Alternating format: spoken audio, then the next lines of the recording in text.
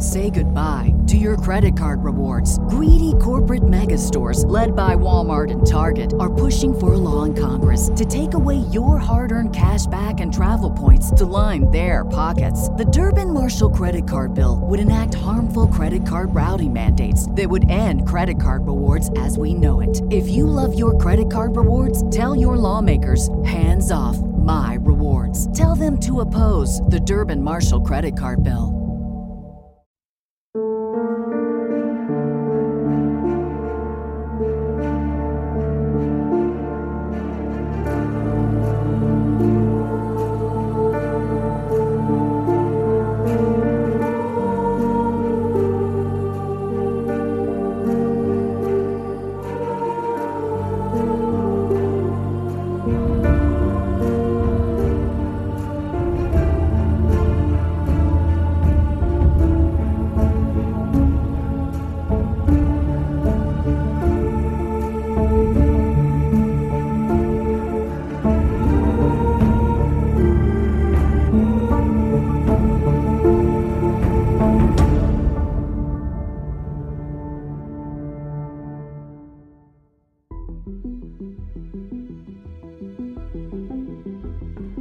April 13th, 1977, Tofield, Alberta, Canada. Charlie and his wife, Mavis McLeod, decided today that they will be installing a new septic tank on their rural property. The sky was clear, the sun was bright, and the temperature was a warm 64.4 degrees Fahrenheit, or 18 degrees Celsius. A perfect day for such a project, or so the McLeods thought. 2 years prior, an old farmhouse on the other side of the large property became abandoned by its tenants. To the McLeods, this served as the perfect place to search an old existing septic tank for a pump. There's no need to buy a fancy, shiny new pump if they could salvage one not in use. As Charlie removed the lid to this old septic tank, Mavis's eyes are quickly drawn to what looks like a gray wool sock. There was a brown shoe bobbing in the dark, murky septic tank, and worse yet, it looked like it attached to a leg. In a time before cell phones, the couple knew they had to call the police as quickly as possible. When Mavis reached her house, she frantically called the emergency line to the Royal Canadian Mounted Police, the RCMP. There's a body in the septic tank. In the small Canadian community of Tofield, there was a population of about 1,400 people in 1977. To say the crime rate was low would be an understatement. Everyone knew everybody, and more times than not, your door was left unlocked. All of that changed on this day. When the RCMP arrived at the abandoned farmhouse, they used empty ice cream pails to scoop out the murky septic tank liquid. The tank was 5.9 feet deep, or 1.8 meters, which took about an hour to clear. Finally, now at the bottom of the tank, there are human remains of a person. A person who is wrapped in a yellow blanket and tied up with a nylon rope. There was no ID found with the remains, and the sex of the body was not immediately known. RCMP labeled the unknown man as Septic Tank Sam. After a lengthy and thorough autopsy, the coroner found this person used to be a white or a native man, around 28 years old. I wish that was all they found. Prior to his death, the man had been tied to a bed and brutally beat almost to the point of death. Almost.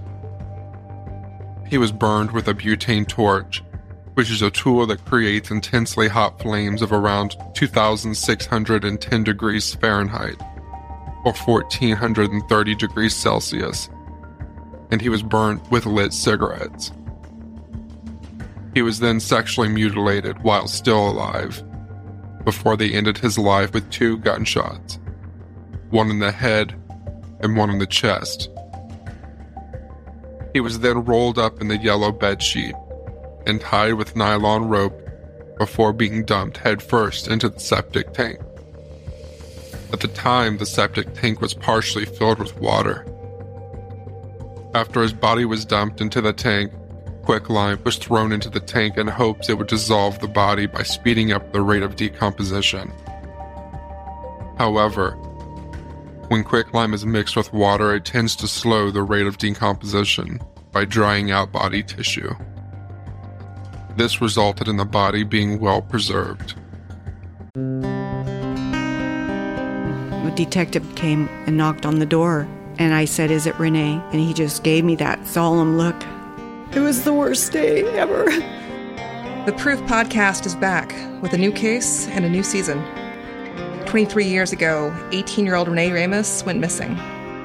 Her body was later found in an empty Home Depot building on the edge of town.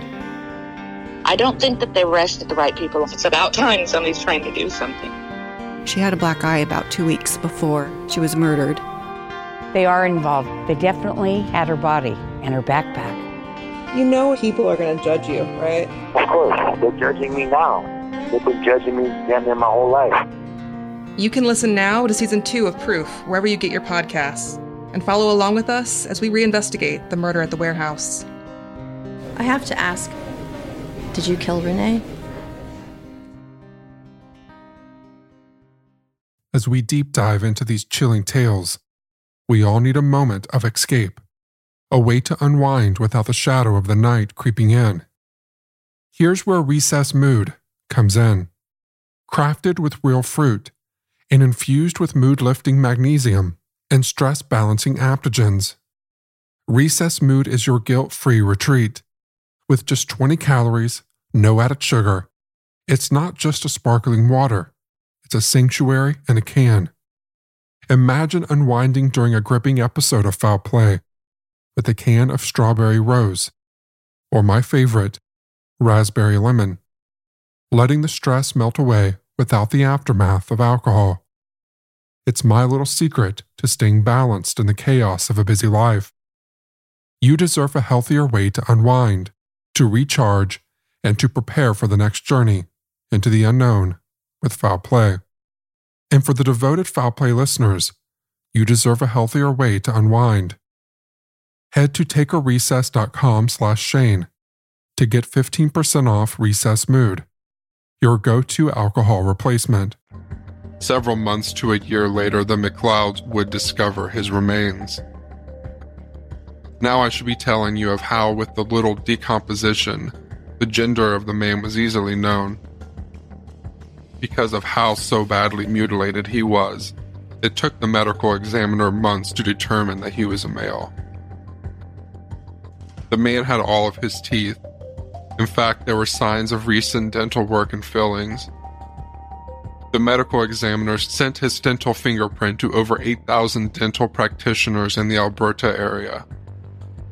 However, no lead as to who this man was has come forward. You have probably noticed I keep referring to this person as the man. It's nothing against the RCMP for nicknaming him Septic Tank Sam. I get it. Oftentimes it's easier to distinguish between unidentified John Does with a description that fits the crime scene. I like to think that this nickname was given early on in the investigation, with the assumption that his identity would be discovered, thus changing the name that he was going to be referred to. But that didn't happen. His identity remains unknown. For me, I know that no matter who this man was, he once was loved. He was. He is.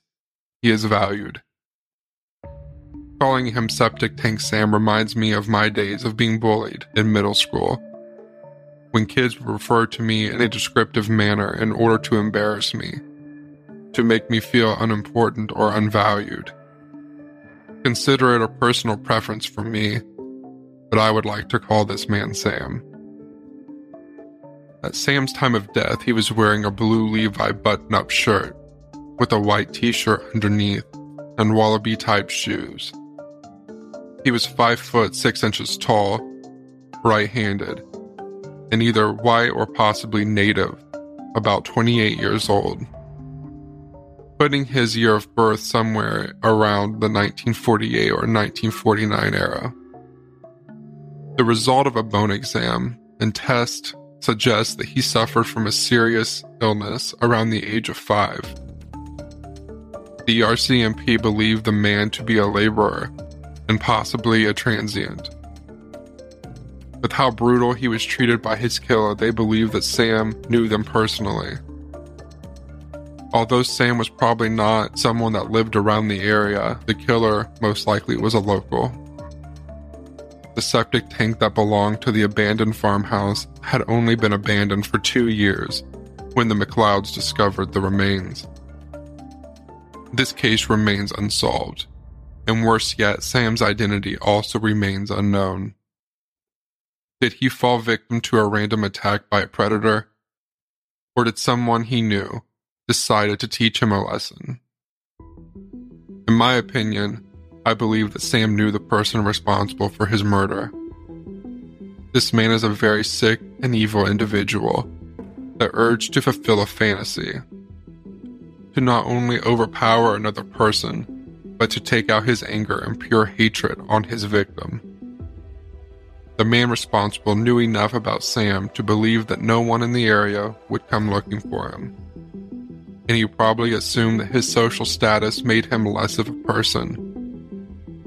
Up until now, he was kind of right, you could argue. But now the world will know of Sam, and I can promise that although we may be unable to provide him with justice, we will at least be able to prove that the world cares.